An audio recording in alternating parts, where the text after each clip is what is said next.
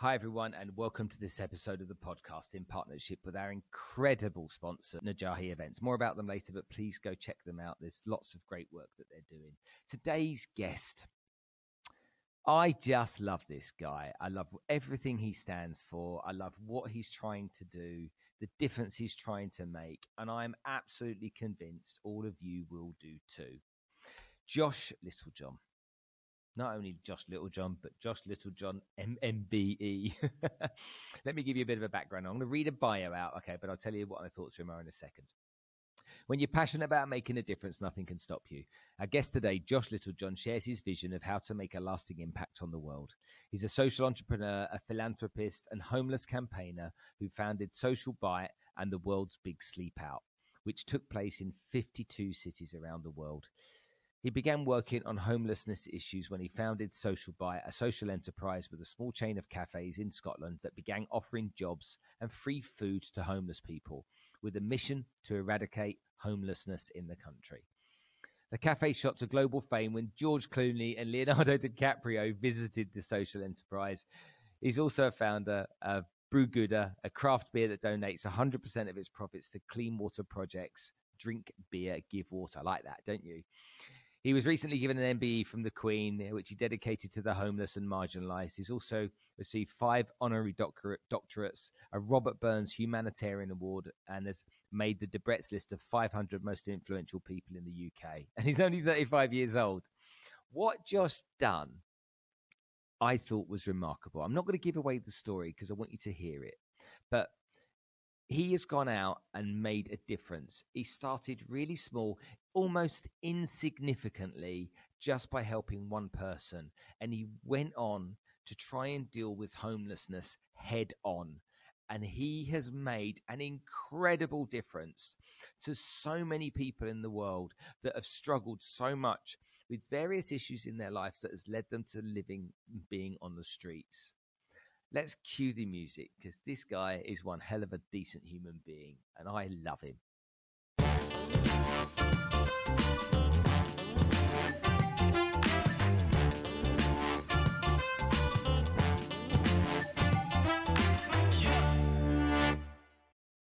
Thank you to Najahi Events, who have been sponsoring us now on the podcast for over a year.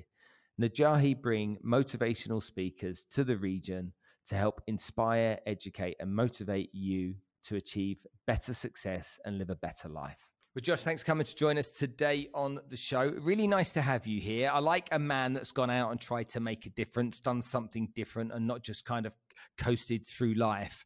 And I think from your story and what I've learned so far, part of this wonderful experience and journey you've been on started a little bit by accident at the beginning, didn't it? It did, Spencer. Yeah. Thanks very much for having me on the podcast. And yeah, that's what's really interesting about it, I suppose, is that it did kind of happen by accident. And we've become quite well known, our organisation now, for our work in the space of homelessness and trying to tackle homelessness here in Scotland and in the UK. But when we first kind of started it didn't really have anything to do with the homeless issue. We basically opened this little cafe, sort of sandwich coffee shop in the city centre of Edinburgh. And we'd been open for literally only about 2 weeks. And we were in the cafe every morning making sandwiches and serving customers coffees. And there was this young man who was 19 years old. His name was Pete. He was homeless and he was selling the Big Issue magazine on the street corner just outside the front door of the cafe. And after about 2 weeks, he sort of wandered into the cafe this one day and he kind of was lingering around by the counter, and he was basically plucking up the courage to ask us if he could have a job. And we kind of thought, why not? It seemed like quite a nice thing to do. So we gave him a job in our kitchen. We basically just saw that he was working really hard, and we started to see the employment was quite transformative for him in his life and his sense of self-confidence. And we thought we might try it again when another job opened up. So we asked Pete if he knew anybody else that was homeless, and he suggested his brother, Joe, who was also selling the Big Issue.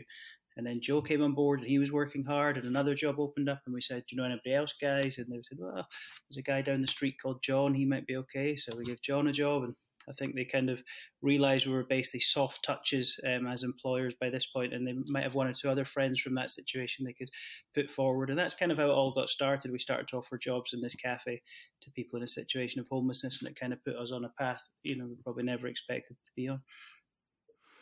It's a lovely start, isn't it? Let's just talk about the big issue for a minute, because there'll be people in this part of the world will be like, what's the big issue? Now, whenever I see somebody, whenever I'm in London, anyone that's selling the big issue, I always give them 20 quid. I don't know why. I do this thing about because to me, if you're a homeless person and you've plucked up the courage, you've built up your self-esteem enough to stand on a street corner and sell a magazine, then I kind of like tip my hat to that. I respect that. And so I always give 20 quid. So for the listeners and viewers that don't know what that is, it's homeless people, obviously, all over the world. But in the UK, there is a magazine that's dedicated to people. And what happens is if you're homeless and you sell the big issue, I think you get so much a percentage of whatever you sell it for. I think it's a quid, isn't it? Or 2 quid or something. And you get some of that.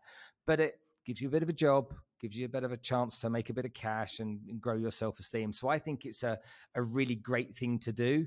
And so, yeah, so I will go see that. And I'm like, right, I'm going to give the guy 20 quid. And he's like, oh, hold on a minute. Do you want your big issue? I'm like, no, find somebody else for that. That's for you, mate. Go and get yourself something to eat.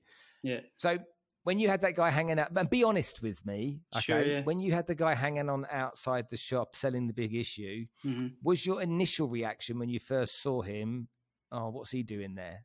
Or was your initial reaction is good on him? Be honest. No, I think it was definitely more on the good on him, side of things. And I think, we did get chatting to him over that first couple of weeks. We maybe give him a coffee at the end of the day or, just say good morning to him kind of thing. So we were on that kind of relationship. And then when he came in that day and sort of plucked up the courage to ask for a job, that's something we hadn't really thought about. And it was a big eye opener for us to see how it's something that most of people in the world take for granted is having a job, and all that gives you not just the regular pay packet, but the sense of purpose and meeting colleagues and all the different things that employment gives someone. And just to see what a pivotal thing that could be for someone who's really on the margins of society to transform their life was a big eye opener and became a big motivating factor. But yeah, I think the big issue is a brilliant thing, and I think it's no coincidence that the first 4 or 5 people that we took on from a homeless background were all big issue sellers, because they'd kind of taken that first step and they were already showing that degree of self motivation to be out there in the cold Scottish winter selling that magazine every day. So they were, that was a good indication that they were all motivated to try and hold down employment. It's a good point, isn't it? Again, remembering about the weather. So how did these guys behave differently at work? What was their attitude like? Because we've heard a lot over the last few years, people are getting paid more money. The employees are making the demands rather than employers. And there's a bit of a backlash at the moment and some attitude problems. I don't want to work 5 days a week and a lot of this kind of negative stuff. But if you compare them to your employees that came in one way versus the guys that came in from the big issue, did they put extra hours in, extra effort in? Were they extra positive? What was it that was different? Yeah, I mean, I think it's a good question. And I think that, particularly at this time with labour market shortages and, a lot of industries like the hospitality industry and a lot of industries with entry-level jobs really struggling to fill their labour requirements, then there is this big cohort of people that are traditionally very excluded from the labour market, that if they're given an opportunity, we've certainly experienced that they can really thrive and come into their own and become real assets to you as an employer. So if you take Pete for an example, I remember that when he first got the job, we gave him a job for 16 hours a week, a part-time job. But because he was so motivated to try and make it work, he wanted to work for the 16 hours and he wanted to volunteer for another 16 hours. So when a full-time job came up, it was just the obvious decision to offer that to Pete. So I do think, if you can open up your employment doors to people that are otherwise excluded, you can get highly motivated people in entry-level jobs. On the flip side, it also comes with a lot of challenges. As we learned, when we started to do it, people have maybe never had a job in their lives, so it might take a bit of time for them to get used to the routine of it, to get used to some of the kind of emotional stability required to hold it down. And what we kind of learned when we sort of changed the model to more of a social enterprise charity with a real focus on the homeless issue, that it was important for us to provide some support alongside the employment. I think when we first started doing it, we were quite naive and just kind of like, get in the kitchen and start chopping the tomatoes kind of idea. But, after some time, you kind of realize people might need a bit of emotional support or other maybe practical things, like, for example, they might not have a bank account open. So how do you pay their wages? Or if they might have a fixed address, and they might have all other kind of practical challenges in their life. So we kind of learned that a support alongside the employment was the kind of key to making that work. what does society get wrong? You know, we see predominantly kind of televised in America, in California, you know, how there's these huge amounts of homeless people. And, you know, I've been to the States a few times, and it seems to me that places like Santa Monica seem to be the end of the, you know, with the seas there. After then, there's nothing but the sea. So they kind of stop there. The weather's relatively good. But now there's a huge amount of people homeless in Los Angeles and in San Francisco. What do we do wrong? What is it that we get wrong as a society? Because I believe that most people are kind. I believe that most people are good. Most people aren't arseholes. You know, most people generally have got good social ethics. So what is it that we get wrong as society that allows these people to not just slip through the net? Because I know challenges people experience, but why aren't we picking them up? What do we do wrong? Yeah, that's another great question, Spencer, I think. And I staged a big fundraising campaign in 2019 called The World's Big Sleep Out, and that required me to do a bit of traveling. And I went to the US quite a lot over the course of 2019 and spent time in New York, San Francisco, and Los Angeles. And I was absolutely just dumbfounded by the level of homelessness, particularly in LA and San Francisco. In San Francisco, it sort of felt like it was the end times. It was kind of almost an Armageddon-like scenario, where block after block, where you're walking past the most illustrious skyscrapers, hosting the world's most powerful and wealthy technology companies, and there's a higher concentration of billionaires in San Francisco than anywhere else in the world. And you're walking block after block, and there's just hundreds of quite clearly mentally ill homeless people. And it was just unbelievable. And I went for a jog, I remember, along the San Francisco, the Golden Gate Bridge. And, there was big fences up along it. And I kind of thought, I wonder if that's to stop people jumping, because there must be a lot of, that kind of thing. And as I was jogging back across the bridge, lo and behold, there was somebody clambered over trying to jump, and two police officers were hauling him down. And it just felt like this is kind of society's creaking here. And I think, in terms of what we got wrong, I think capitalism has brought so much progress, so much wealth, so much good things, but I think unbridled and without a safety net. And I think particularly in America, the sort of capitalist ideology is so turbocharged that, the American dream is anyone can be president, and, you can go and do anything. But the sort of counterpoint of that is it's your fault if you, end up slipping through the cracks, and it's your responsibility to sort of bootstrap your way up. And I think that can lead to a society without a sense of safety net. And I think sometimes, on a macro level, people in society, we're so focused on success and progress and innovation that I think sometimes we forget that we can apply our creative energy towards trying to address some of these social challenges we face, and trying to help people not slip through the cracks. So, maybe something to do with those factors. But isn't it fair to almost argue that you can do the right thing and you can still be really profitable too? I mean, there are great examples out there of companies that, I don't know, Adidas, Parley trainers are made from recycled plastic from the ocean. There's a Veja, the Brazilian brand. There was Tom's, the shoe brand that gave one pair of shoes for every pair they made. They gave one to charity. And they went on to be roaring successes because their approach was, we're in business to make money, but guess what? We're in business, and if we're going to make money, why can't we share it and help too? And it gets because I believe most people are good. My feeling is people support that, and that's been demonstrated in their balance sheets and profit and loss and whatnot. So, what you're right. It's like, because it really resonates with me what you just said. It's like, yes, you pursue the American dream. So you're responsible for going out there and making it happen. You're the person that's responsible to create the life that you and your family want. And if you fail, then you must solve the problem. But not everybody's equal, even though we might have hands and arms and legs that are the same, and 2 ears and eyes and stuff. Not everyone's equal. People face challenges that have sometimes not been brought about by themselves because of the environment they grew up in. There's lots of, there's kids that grew up in foster homes. There's 500,000 kids go missing every year in the States. 75% of them are from the foster care system. So that's all of a sudden not equal, is it? Because my 100%. Kids didn't go through that. Definitely. I think, that's when we first set up Social Bite and I started to meet people from a homeless background. That was the biggest thing that kind of whacked me across the face, really, was understanding the contrast between my own background and the cards I was dealt, which were extremely privileged, really. Really loving family, lots of opportunities and financial support and other kinds of support throughout my childhood and my life.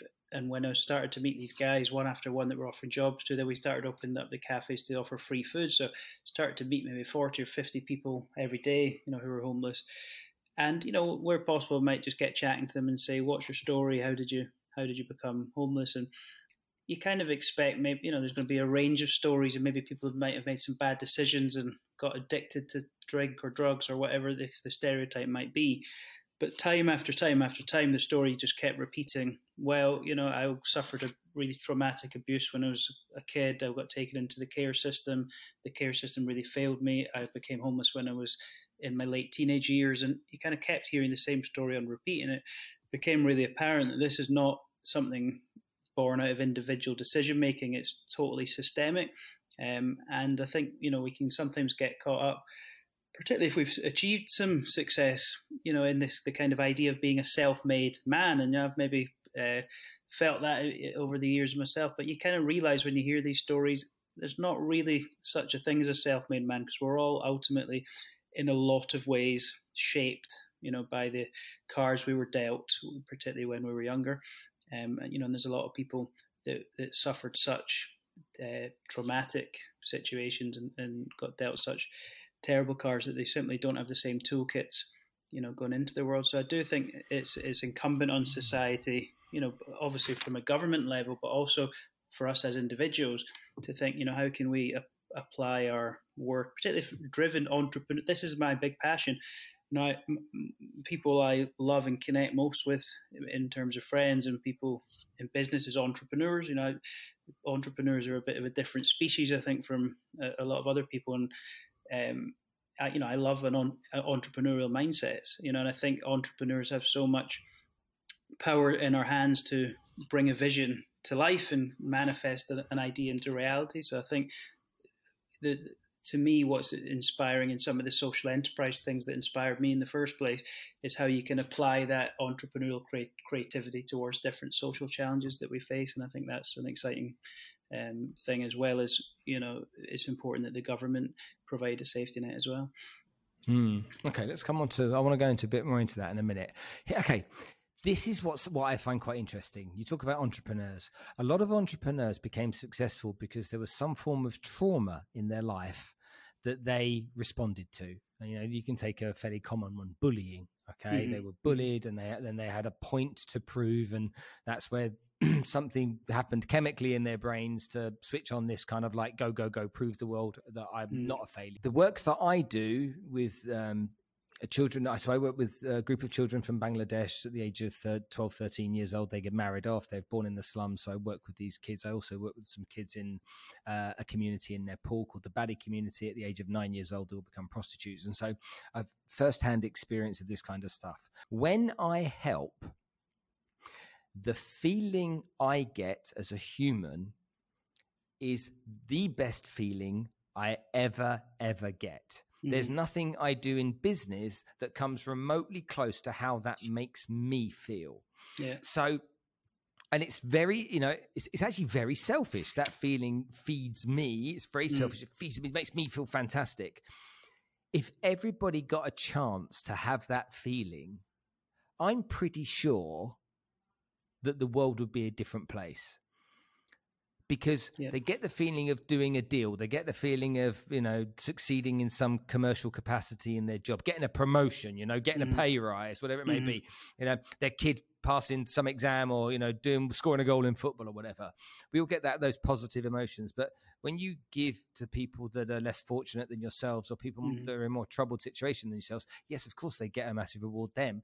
But you get a really big payoff because of that. And I think we could do more of that, teaching people to experience that. Because the moment because they only need to experience it once. And that's almost like that's a version of heroin on its own. That's an addictive drug. 100%. No, I think it's a great point. and the person that inspired me in the early days of Social Bite was a guy called Professor Muhammad Yunus, who's based in Bangladesh, actually, and he's an amazing guy. Won the Nobel Peace Prize, and he started this thing called the Grameen Bank, where they started to lend money to poor rural women. It was like a bank for women who couldn't read, couldn't write, never had access to finance before. And he went on to set up over 50 different businesses in Bangladesh, 50 different companies, some of them joint ventures. And some of them went on to become like billion-dollar companies. He set up the phone network there and stuff. But he basically, and I was reading this guy's book back over 10 years ago, and he never owned a single share in any business that he ever created. So every time that he wanted to set up a business, it was because he kept seeing these social challenges in Bangladesh, which is obviously a very poor country. And his solution every time was never to set up more of a traditional charity format. It was to set up a business format to tackle this particular issue. So I was reading this thinking, wow, that's quite interesting. And what he describes it, he says that in business and making money, that undoubtedly creates a form of happiness. But creating something that helps others, he calls it a super happiness. And I would relate to that, and exactly what you said. I think you can derive such a sense of joy and happiness from that. But I think a big issue, as far as I can see, is that we live in a society where we're saturated with a definition of success that is a materialistic one, and everybody wants to be successful. And we come out of education, we're plugged into this game of success equals financial wealth and materialistic possessions. And because you want to try and win the game and be successful, that's naturally the path that you're funneled down. So I think that culturally, as a society in the West, we don't make enough of the happiness that can be derived from helping others. And I think if we did, and we changed some of those cultural dynamics, we'd solve a lot more social challenges, because people would be waking up, getting out of bed every day and turning their brains on to these things. And I think that would, ultimately, when you extrapolate that out, make a big, big difference. Can I imagine if the American dream was to leave the world helping more people than you could have ever hoped to?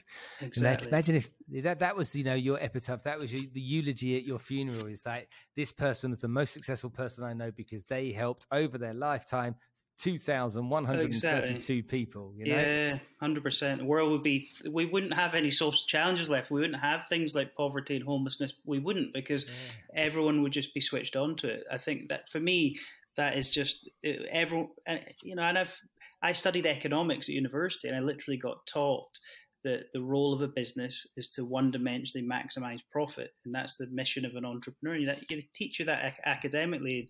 You switch on the TV and you watch Dragon's Den or The Apprentice, and you go on Instagram and you see the influencers and the materialism and all the rest of it, and that's just what you get told is what success is. And I think it's a bit of a kind of game you can never win. I read something that they did a survey of multi-millionaires and billionaires, and they were all asked on a scale of 1 to 10. They're quite a broad wealth, spectrum, but they're all multi-millionaires up to sort of billionaires. And they're asked on a scale of 1 to 10 how happy they were. I think the average was like 6 out of 10. And then it was kind of like, how much more money would you want to become, go up the scale in happiness? And every single person, regardless if they were worth 10 million or 100 million, they all wanted an additional 50%, of their wealth. And I think like it's a never-ending thing. Once you achieve a certain level, there's always somebody richer. There's always another kind of economic level to hit. So I do think that culturally, it would be good to spread an awareness of the happiness derived from these other areas. Interesting what you say. You go to Monaco for a weekend because you'll never be the richest man in Monaco ever. That's a great, good place to go to for a real leveler. People say to me, who's the most successful person I know? And the most successful person I know, her name is Maria Conceição, which my audience and listeners know very well. She's saved 682 children from the slums of Dakar, educated them internationally, and just done remarkable work. And to me, she's like the the big Mm-hmm. Don, the Mm-hmm. most successful person I know. And I look at her, she inspires the living daylights out of me. I'm humbled when I'm around her, yet she's such a humble lady. So really, what you're saying really resonates with me. Okay, so let's jump back into the story again. You've got these guys, they've come to work for you. You've essentially helped these people build their confidence. You've got their self-esteem up. They started to feel some passion. But hey, that's little old you with your coffee shop. What happened next? So we then just started to introduce this pay it forward system in the cafe, and we started to encourage customers to buy something extra when they were in the shop. So we said maybe you might want to buy an extra coffee or a sandwich, and customers started to say, okay, bought something extra, and we started to invite homeless people in to get something for free. So again, almost before we realised it, we were feeding maybe 40 or 50 people every day in this little cafe. And then that kind of became the cemented ethos of Social Bite. We decided we would make a policy that 1 in 4 of the workforce would be people from homeless backgrounds, and we'd run this pay it forward system to distribute food through the cafes. And we started to expand the cafes. We thought we'd open a little chain in Scotland. Thought we might try and kind of give Starbucks a bit of a run for their money here, and opened 5 cafes, 2 in Edinburgh, 2 in Glasgow, 1 in Aberdeen. And by this stage, we're getting towards maybe going for about 3 years. It started in 2012. This was about 2015. And we were giving out quite a large quantity of food throughout this network of cafes and offering lots of jobs to people. But pretty much no one would have ever really heard of us or known anything about what we did really out with the immediate localities of the shops. But we got a bit of a crazy profile boost in 2015 when I somewhat speculatively I decided to write a letter to George Clooney, as crazy as that sounds, and invited George Clooney to come to Edinburgh and visit our little cafe. And amazingly, in November 2015, he did rock up and brought the whole of the city of Edinburgh to a bit of a screeching halt, as you can imagine. And suddenly I went into the newsagent the next day, and our little cafe was on the front page of every single national newspaper in the whole of the United Kingdom. It was a news item on the BBC News at 6. It was like, went out internationally. I have cousins that live in South Africa that were phoning me up saying, "I've just seen you on Sky News with George Clooney." So suddenly, as a tiny little social enterprise, we had a big profile, and we thought we might try and capitalise on that to develop much more ambitious fundraising activity and much more ambitious kind of programs and projects, and ultimately try and have a bit of a voice politically as well, and starting to kind of campaign on the issue that we were beginning to learn a bit more about. So that was a bit of a big leap for us. Can imagine. When that happened and you got that attention, did it excite you, intimidate you? Were you just thinking, hold on a minute, I've got to level up here and start to do something much bigger? What did you feel in that moment? It was just good fun, to be honest. It was just like really, it was just surreal. Like I say, for me, the thing that gets me out of bed is and as an entrepreneur, it's like building your muscles kind of thing. If you go to the gym every day, if you every day try and bring an idea into reality, then you get a bit more ambitious the next idea, and so on and so forth. So at one point, it was an idea in my head to think, wonder if we could bring George Clooney over and get him in our cafe. And then fast forward a period of time, and that idea becomes a reality. And you've got 200, newspaper paparazzi and news trucks, and 200 women were camping out since 6 a.m. to catch a glimpse. And I'm stood in this little cafe that we'd only opened a few years prior. You think, wow, this is amazing that you can actually, this came true. So it was good fun. And then basically, we thought we'd see if lightning could strike twice, and the following year we wrote to Leonardo DiCaprio, again, as mad as it sounds, and we ended up managing to get him over, and he had lunch in our restaurant and stuff. So between 2015 and 2016, we had these 2 big profile boosts. And as I say, it was great fun, but it did give us a tremendous opportunity to level up our ambition in terms of the work we were doing. And from there, we went into some really ambitious fundraising activities and thought through how we could invest that money raised into more ambitious housing-based projects around the homeless issue as well. Well, did you have a goal, or was the word more or better just attached to everything? No, I suppose the horizon was always maybe a year at a time. there was never a big goal, but it was always, one phase after the next, and sometimes that just took different turns along the way. So, I suppose initially it was, let's try and open a cafe, and then we kind of, once we had the ethos of what we're doing, it's okay, let's try and open a little chain. And then, as we learned a bit more about it, we thought we'd try and maybe develop some other areas. So I think the big leap after the George Clooney and Leonardo DiCaprio visits is we thought we'd try and pull together this big fundraising campaign, which launched in 2017, which we called Sleep in the Park. And the idea behind it was that we would take the city centre park in Edinburgh on a very cold December winter's night, and we would try and invite people from all walks of life to come and sleep out, basically, and just get that little glimpse into what it might be like for homeless people that have to do that every night. And, we thought we could try and, write off to lots of people to make this a big mass participation thing. So we wrote off to employers and asked for big teams to come. We went to high schools and universities and churches and mosques. And we said, look, for this one night, we want to invite you to come and sleep out in Princes Street Gardens. And we're going to give you all a fundraising page to try and raise some money as well. And we ended up managing to get 8,000 people came and slept out on this night, and we gave them all a fundraising page, and they collectively raised £4 million, which was just totally bonkers. Wow. Wow. That must have blown your mind. Yeah, no, it was absolutely crazy. And as fate would have had it, or the gods would have had it, the particular night that we organised this turned out to be the coldest night of the whole year in Scotland. Temperatures dropped to -7 degrees Celsius, and everyone literally woke up with frost covering their sleeping bags. And everybody, including myself, went away with a totally changed perspective into what an awful reality it is to do that every night.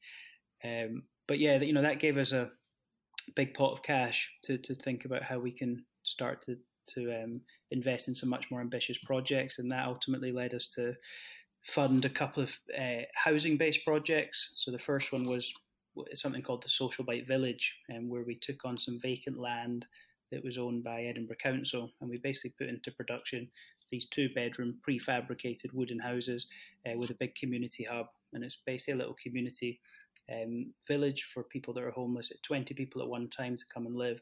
They live there for maybe around a year, 18 months, find their feet, and then get helped onto a mainstream flat. So that's been a really successful project that we're looking to try and replicate now in some other cities, that was made possible through the sleep out. So kind of kept taking it one step at a time. And as I say, similar to probably anyone with an entrepreneurial kind of mindset, you're always thinking, what's the next thing? So I'm sure that'll always be the way we go. Just always try and keep pushing ourselves onto the next thing, but just have that real strong focus in this area. How many people have you helped or impacted, do you think, along the way? Any idea?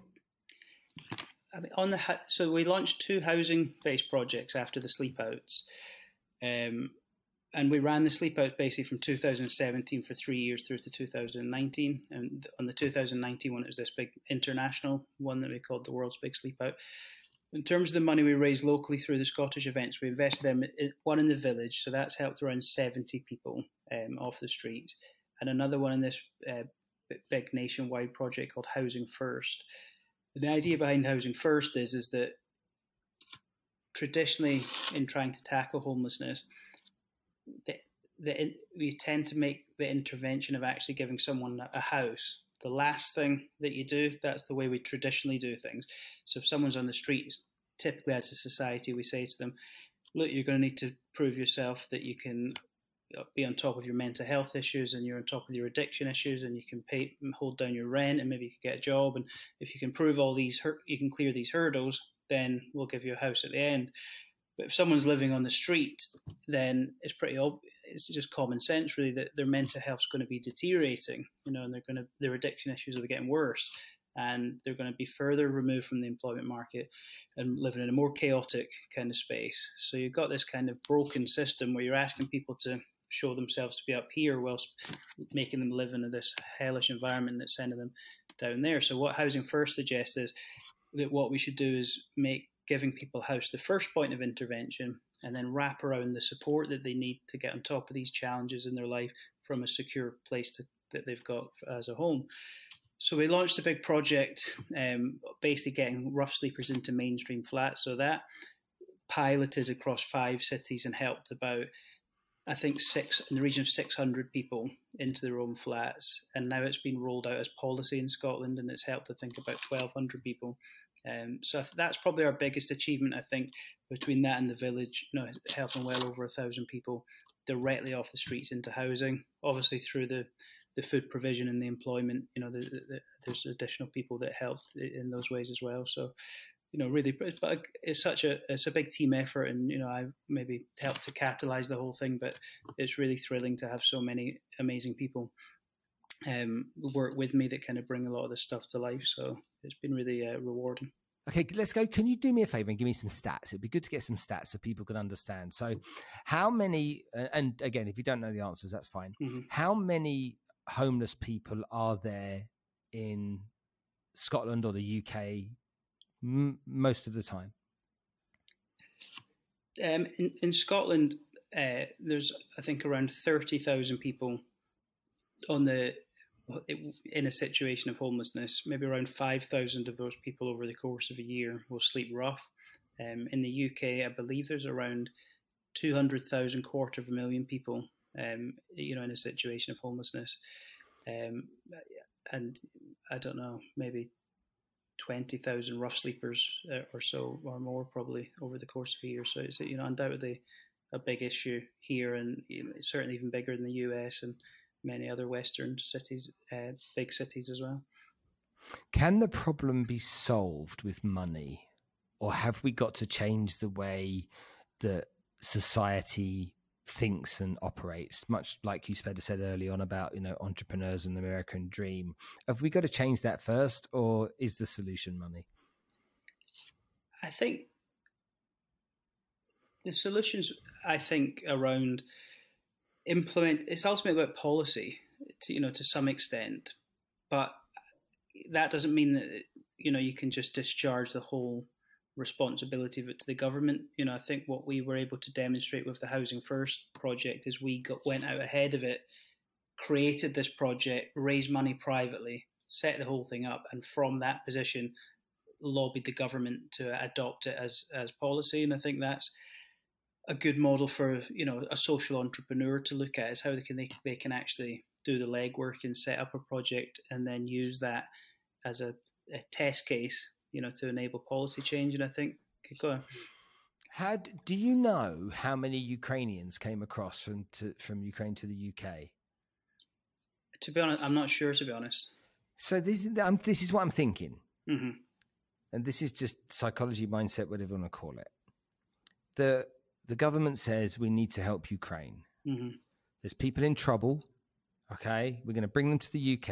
I want you to stand up, put your hand up if you can take a family in or a person in, give them food and shelter after what they've been through. Yeah. Yeah. And we had a large, a percentage of society that went, we need to help. We can do something. Okay, let's bring that family. What is it? Husband, wife, 2 kids. Great, no problem at all. They can come with us. Both my parents have done that. My parents are divorced, and just the last couple of months, they've just got. My mum's got a mother and daughter, and my dad's got a mother and 2 kids in. So yeah, so that's remarkable. But let's just understand that for a minute. That's our government reaching out to the people of the country, saying, "Look, we need your help, guys. These people are struggling. Their backs are against the walls. There's a bloody war going on, and they're homeless." Yeah. But how about if the government went, "Guys, we need your help. There's 20,000 people in this country that are sleeping homeless. Some of them are in your towns, your villages, your cities. Okay, we need to help these people." Yeah. If you took them in, okay, if everyone took them in for 30 days, just 30 days. Yeah.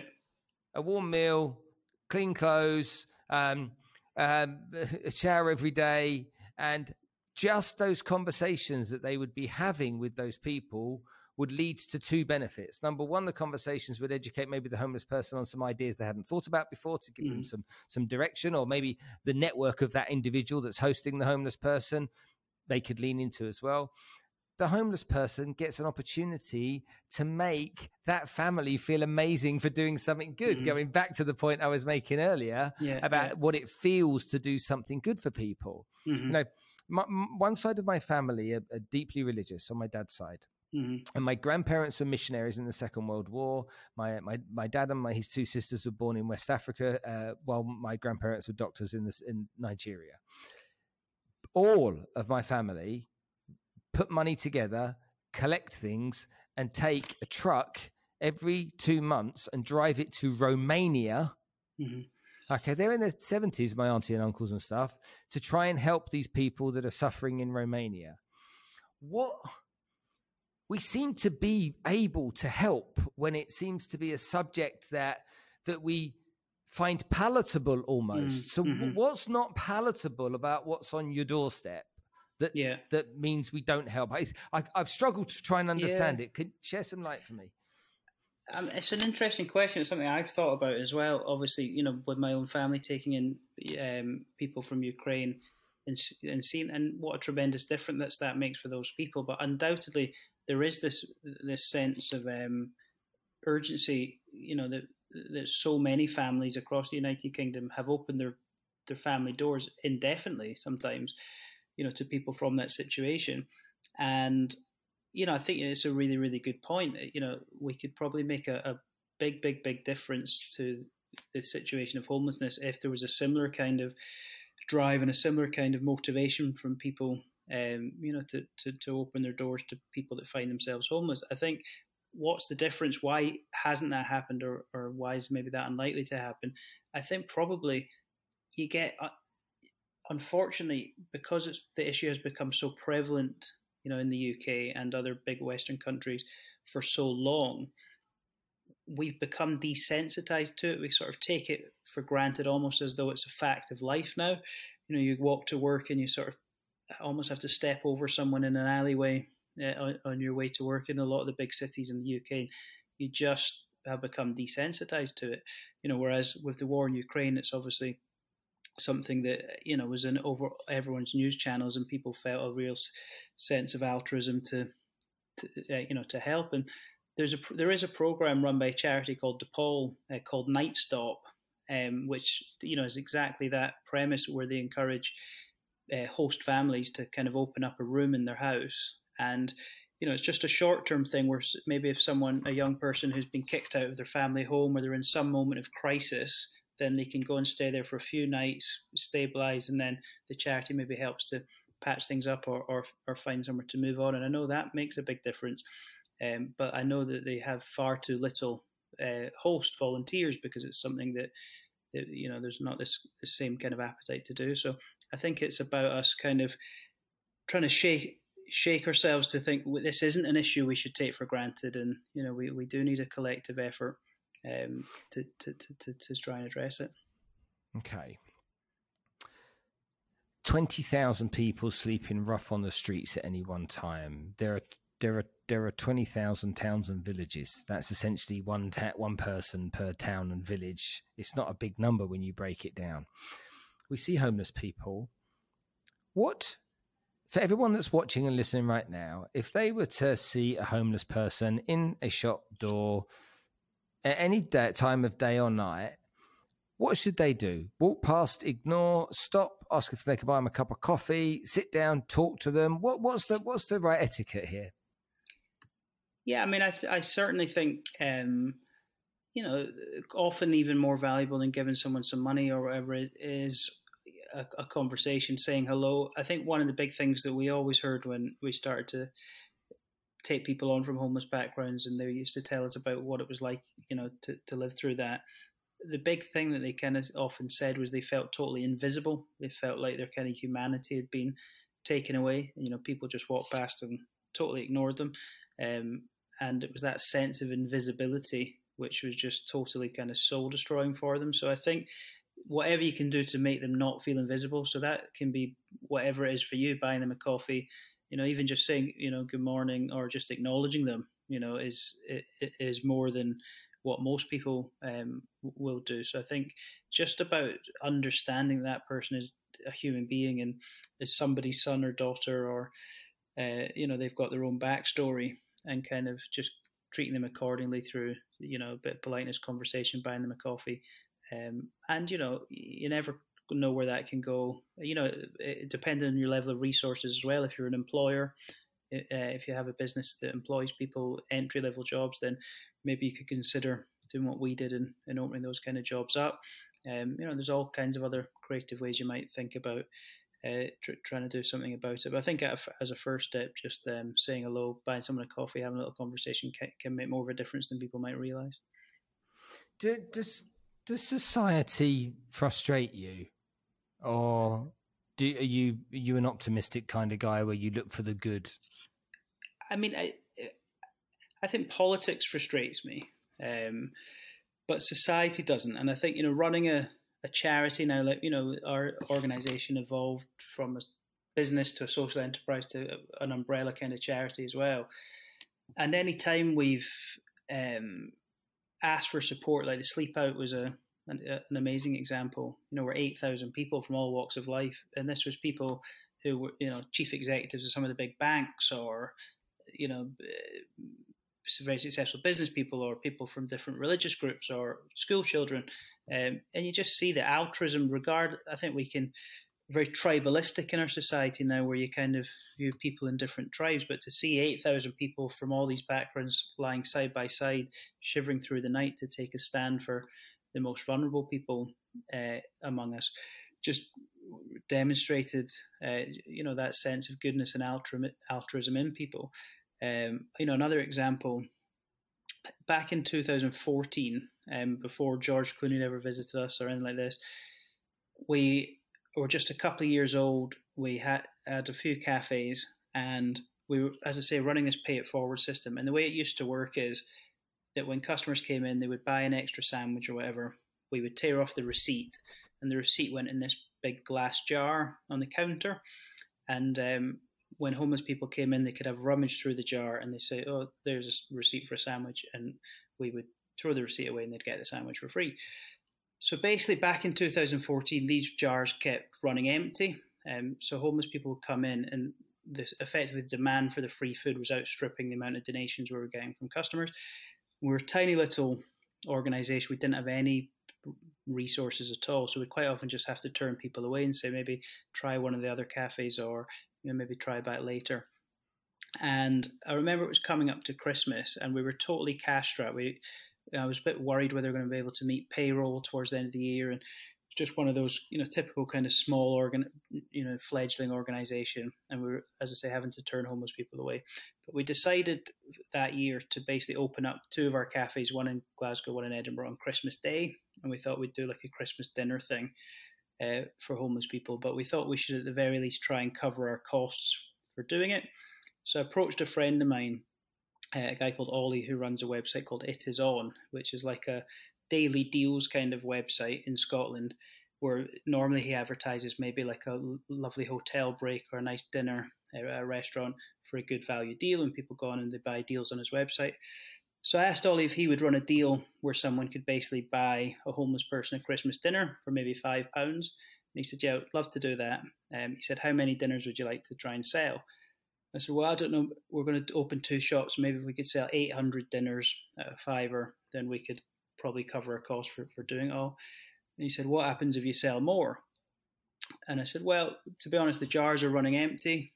So maybe we could keep them topped up for a few weeks or a month or two into the new year if we sell more. So I said, okay.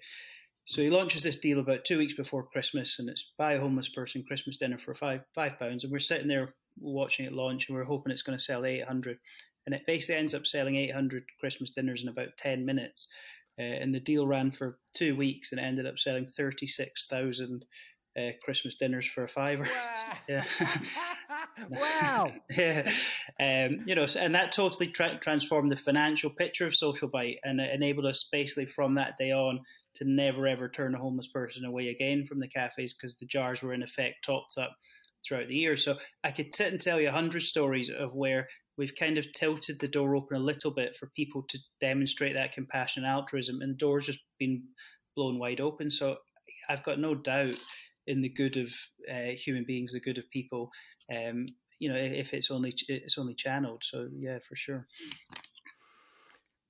So you've got 5 honorary doctorates, you've got various awards, you've become an MBE. I mean, the family must be proud of you, but what are you most proud of? I don't know. I think I don't know. It's a hard question, I suppose. I've been doing this for 10 years. I don't know. I think like with any entrepreneur, you can get a bit obsessed with your work and what you're doing. And certainly for 10 years, I've had a large part of those 10 years been very tunnel vision. I got married last October. I got my first baby on the way in 2 weeks' time. So I don't know. I'm starting to just become proud of some of these other areas of more of a balance, focusing on some of these other good things in life. Alongside all of the social bite stuff, which has been 10 years. But I guess I'm proud. When I was a kid, when maybe I was a teenager, I was always very idealistic. I was quite politically charged, and it was always my ambition to go and make a difference in the world in some way. And I'm proud that I kind of managed to find a way to do that and kind of stick to my guns from that. Kind of didn't totally lose that younger kind of sense of idealism that I used to have when I was a kid. So I think I'm just proud that I managed to kind of do what I always kind of dreamt of doing, which was trying to make a bit of a difference somewhere in the world. You struggled with that question, didn't you? Yeah, you struggled answering that. It's interesting, isn't it? Yeah. There's so much to be proud of. Just tell me about your staff and your people. Tell me about what they're like and the culture that you've created with the organisation. Yeah, that's another great question. I think I'm super, super blessed with the team that we have, and I think that's one of the special things about Social Bite, and I'd imagine a lot of kind of really cause-driven organisations, is it attracts really passionate people, and people that kind of treat it like I do. You can really get the sense that they don't treat it as a job. They treat it as a real vocation, and they're just equally passionate about the work that we're doing, and they kind of, many of them eat, sleep, and breathe it, and that's just amazing to see people kind of carry the torch for what was my vision and become more of a shared vision. So I think that's another thing you kind of learn as you mature a bit in business and entrepreneurship, is it's quite a solo mission in the early stages. But as the organization evolves, you realize your primary role really is to recruit well and to cultivate a good culture and a motivated team, and that's ultimately what's going to propel the organization forward. And I think we've been really, really blessed with the people that have come to work with us, and we've got a really long-standing team as well. I think many have been with us for many, many years, and it's nice to work with people that you trust and we've been with you a long time. So yeah, I definitely think that's a core reason why we've been able to achieve a lot of things we have, is the team around me. And lastly, tell me what's coming up over the course of the next 24 months. What are the ambitions, the goals? Where are you heading, and how can we be involved? Yeah, I mean, I think the big thing is we're looking to replicate our Social Bite Village projects. We're looking to do 2 more villages, one in Glasgow and one in Dundee. So we've identified some land, one in the outskirts of Glasgow and another one in Dundee. So I'm excited about that. It's a really exciting project because it's so tangible, literally building houses for people to come and live in. So that's going to be a big effort probably over the next 24 months. And in terms of how you guys can be involved, love to stay in touch. I'm not sure what the homeless issue is like in Dubai and the Middle East, but it's always great to make connections with like-minded people, and to see how we might collaborate to make a difference. And for example, we just opened one of our cafes in London, so we've got certain models that can be replicate in other cities. The cafes an obvious one, so there's always kind of opportunities for collaboration where it might emerge. So yeah. How much does one of those villages cost? It's about £1.5 million we budget for it. Each house is about 65 grand to build. So my audience listening, there's people from different walks of life here. If they want to get involved, can they, whenever I'm involved with charity and cause, I find it very personally, and not for anyone watching right now, don't take what I do as the right or wrong way, but I find just giving money for me isn't enough. Mm-hmm. We were in Rwanda recently, and we built a playground in Rwanda, and there's a fantastic guy over there that we work with, an Iranian guy that when he was a kid, he was in the war. And so the only thing that kept him away from the fear of the war was playing. And so he went on a journey through his life, and he decided that he wanted children in these war-torn areas to learn how to play again. And so he's a builder, and he decided to start building playgrounds for people. And he's magical. He's wonderful. Mm-hmm. He's an incredible guy. 35 playgrounds have been built now. Wow. But we went to build a playground, and each playground cost about $15,000. Mm-hmm. And we went down there, and for me, giving money didn't give... I suppose it doesn't give me anything. That's probably the reason it doesn't. I need to go down there, and I'm rubbish with my hands. I can't even put a screw in a wall, but I needed to be drilling, and I needed to be welding, and I needed to be sweeping up, and I need to be painting. I just needed to feel like I was involved. And I come back from a trip like that, and it's like I've done something worthy. With the stuff that you do, can people be involved as well as just give money? Can people get involved in, if that thing has to be built, getting involved in putting it together as well, clearing the land and stuff? Is that allowed? Yeah, of course. We have lots of volunteering opportunities. For the villages, there'll be tons of stuff with that. In all of the cafes, there's opportunity for people to come to the free food services and help give out food and have chats with people. And across most areas of our work, there's opportunities for people to come and get stuck in, as well as to donate. So any listeners that's in the UK or his family in the UK, I'd love to get them involved. Always open to areas where there's collaboration to try and bring some of these other things to life in different places as well, for sure. You're one of life's very special people, Josh, and I think maybe you have been told this before, but I want to reiterate that what you do is incredible, and I respect you enormously for a commitment of over a decade to make the difference that you've made. It really is incredible to see, and my hat is sincerely taken off to you, sir. What a great job you've done. Thank you so much, Spencer, and likewise, and I really appreciate you inviting me on as well. Thank you. Great. Thanks for coming on the show. And ladies and gentlemen, if you are interested in following Josh and the work that he's doing, please go and check them out. The links will be attached to this content. So go follow, go and ask him a question, for goodness sake. Tell him you listened to him on the show. Say, what can I do to help? Or you inspired me. I'm sure any feedback or any engagement, I'm sure he'd be very, very happy with. Would that be fair, Josh? Absolutely. Thanks very much for joining us on the show, folks. And we'll see you on the next episode.